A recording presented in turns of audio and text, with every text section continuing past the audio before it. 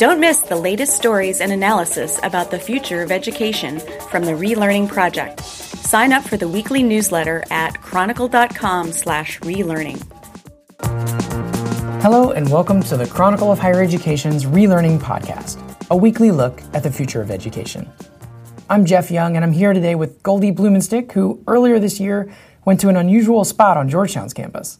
Right, Jeff. Hey, it's the place I visited it's called the Red House. It is a red house. Good name. Nice. Nice. It's this little clapboard house right at the edge of campus, which is kind of significant because it's not in the heart of campus. It's kind of this little skunk works on the side of the campus. And inside, there's whiteboards all over the place, and there's all the boards are festooned with these yellow sticky notes and everything. And there's words like iteration and semester and rethinking and reimagining. And it's basically the place where a project at Georgetown called Reimagining the Futures, actually, it's taking root. These days, there's so much talk and think pieces about, is college irrelevant or is it too expensive? And there are more and more upstarts offering kind of alternatives to the college degree as we know it. So this kind of fits into that, right? Yeah, this project at the Red House is really Georgetown's answer to this whole end of college narrative. It's headed up by an English professor there named Randy Bass. Randy is a longtime director of the Center on Teaching and Learning at Georgetown. But this new project, it actually asks a lot more fundamental questions about the future of higher education, more than just how classes should be taught. Now, I have to say it's higher ed, and so as at all institutions like this, whenever somebody comes up with ventures for new ideas, there's sometimes reservations and some concerns, but it's been making some pretty good progress at Georgetown. And frankly, some of the ideas that they have at Georgetown could not only change that institution, they could really have a real ripple effect throughout higher ed. That sounds like a heavy lift. Can colleges that are hundreds of years old change the way they do things? Well, guess what? That's exactly what I decided to ask Randy when I went over there to talk to him. You know, as you may notice, we have above our fireplace a banner that says, yes, a university can reinvent itself. And that's meant to be our way of saying to those who are outside of these institutions that we actually believe that there's a long tradition of innovation inside higher education, and that what we need to do is have enough ambition and coordination to be able to work across the constraints of our own structures to be able to unleash what I think is really a tremendous amount of innovation and interest in innovation that exists inside our institutions. We hear a lot of talk these days about how higher education is being unbundled. Maybe students will get courses from a mix of college and even from companies, and maybe they'll get mentoring and job advising from other places. But Bass says universities should actually embrace the role as an integrator of the many experiences that students get when they go to college. I think what all institutions, the so-called legacy institutions, need to grapple with is what legacy institutions like those founded in 1789. That's right. Traditional institutions, so to speak, need to think about what I've been calling rebundling. And traditional institutions, even with traditional four-year degrees, often have a great deal of disconnection between the curriculum and the co-curriculum, or between student affairs and academic affairs, or between advisement and placement. So I think what we need to do is find what is the right remix going forward, and it'll take us many, many years to work this through, between the affordances of unbundling that the internet now gives us and the ability to connect new kinds of pathways, connect different services, connect disparate parts of the student's experience in ways to create a more integrated experience for students.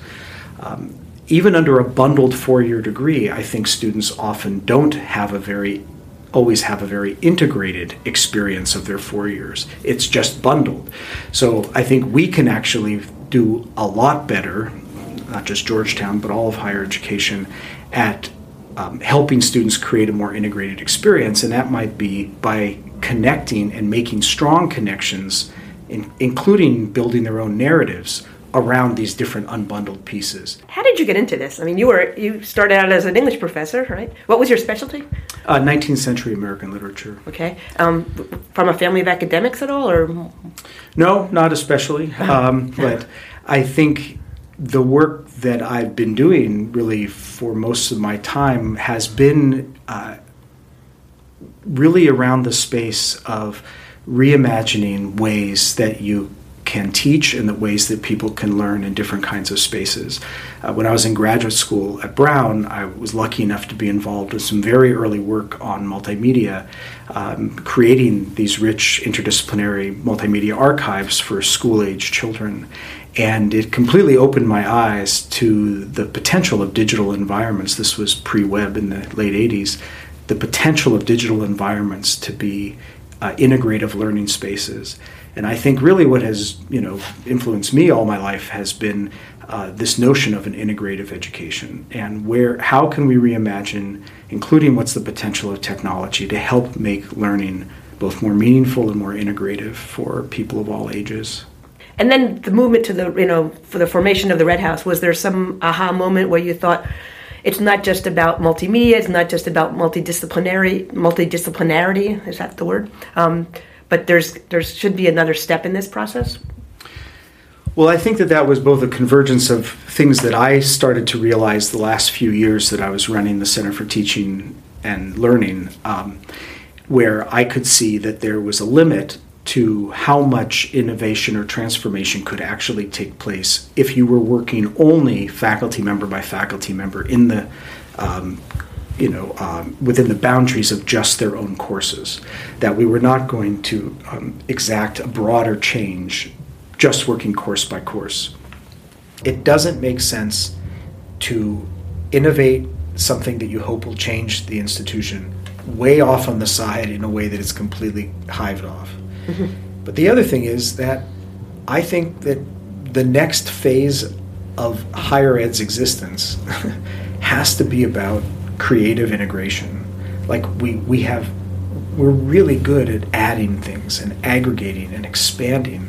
When you think about it, like 40 years ago, the co-curriculum as we know it didn't exist. There was social stuff and there were small amount of things, but the kind of really sophisticated co-curriculum, high impact practices and internships and supports and all the incredible residential living like that, this is all like the last 30 or 40 years has really flourished.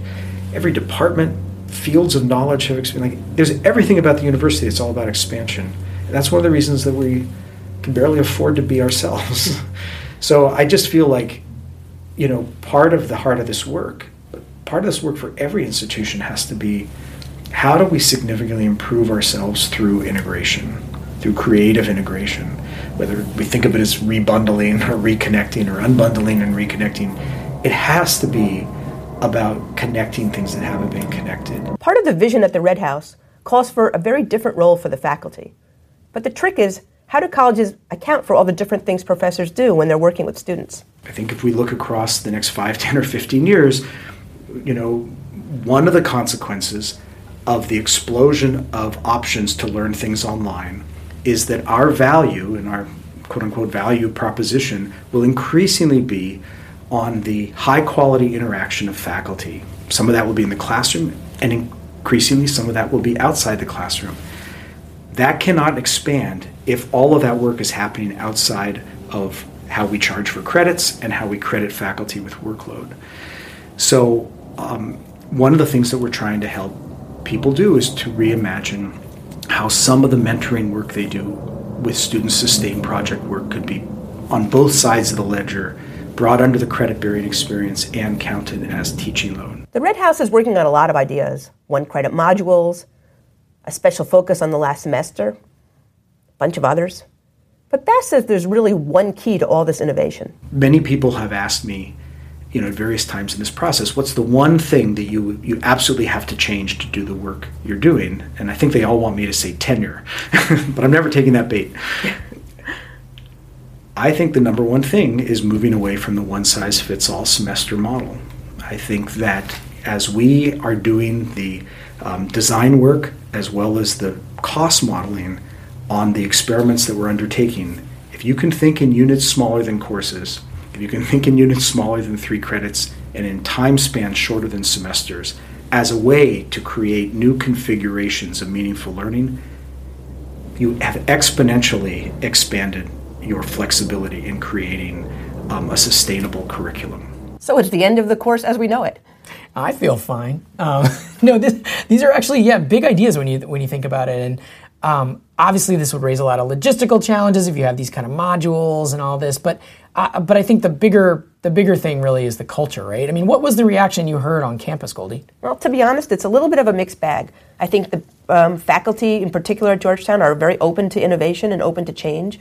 I'm not so sure they're fully convinced of the reason for all this. This notion that there's an existential threat to a college like Georgetown, that case hasn't really been made to those faculty members. And while they're fine with the idea of, let's change some semester courses into modules or things like that, I don't think they quite necessarily feel this compulsion to sort of upend the whole enterprise. Yeah, no, I mean, I know we both go to a lot of conferences, and it does feel like you're either in the room with the people that are all like so convinced that everything's going to change, or you're in the room with maybe faculty groups that are sort of really more about the traditions and the way things have been done, and they obviously both have points, but... Yeah, and I think ultimately, fundamentally, one of the things that Randy Bass is talking about is kind of changing the nature of teaching.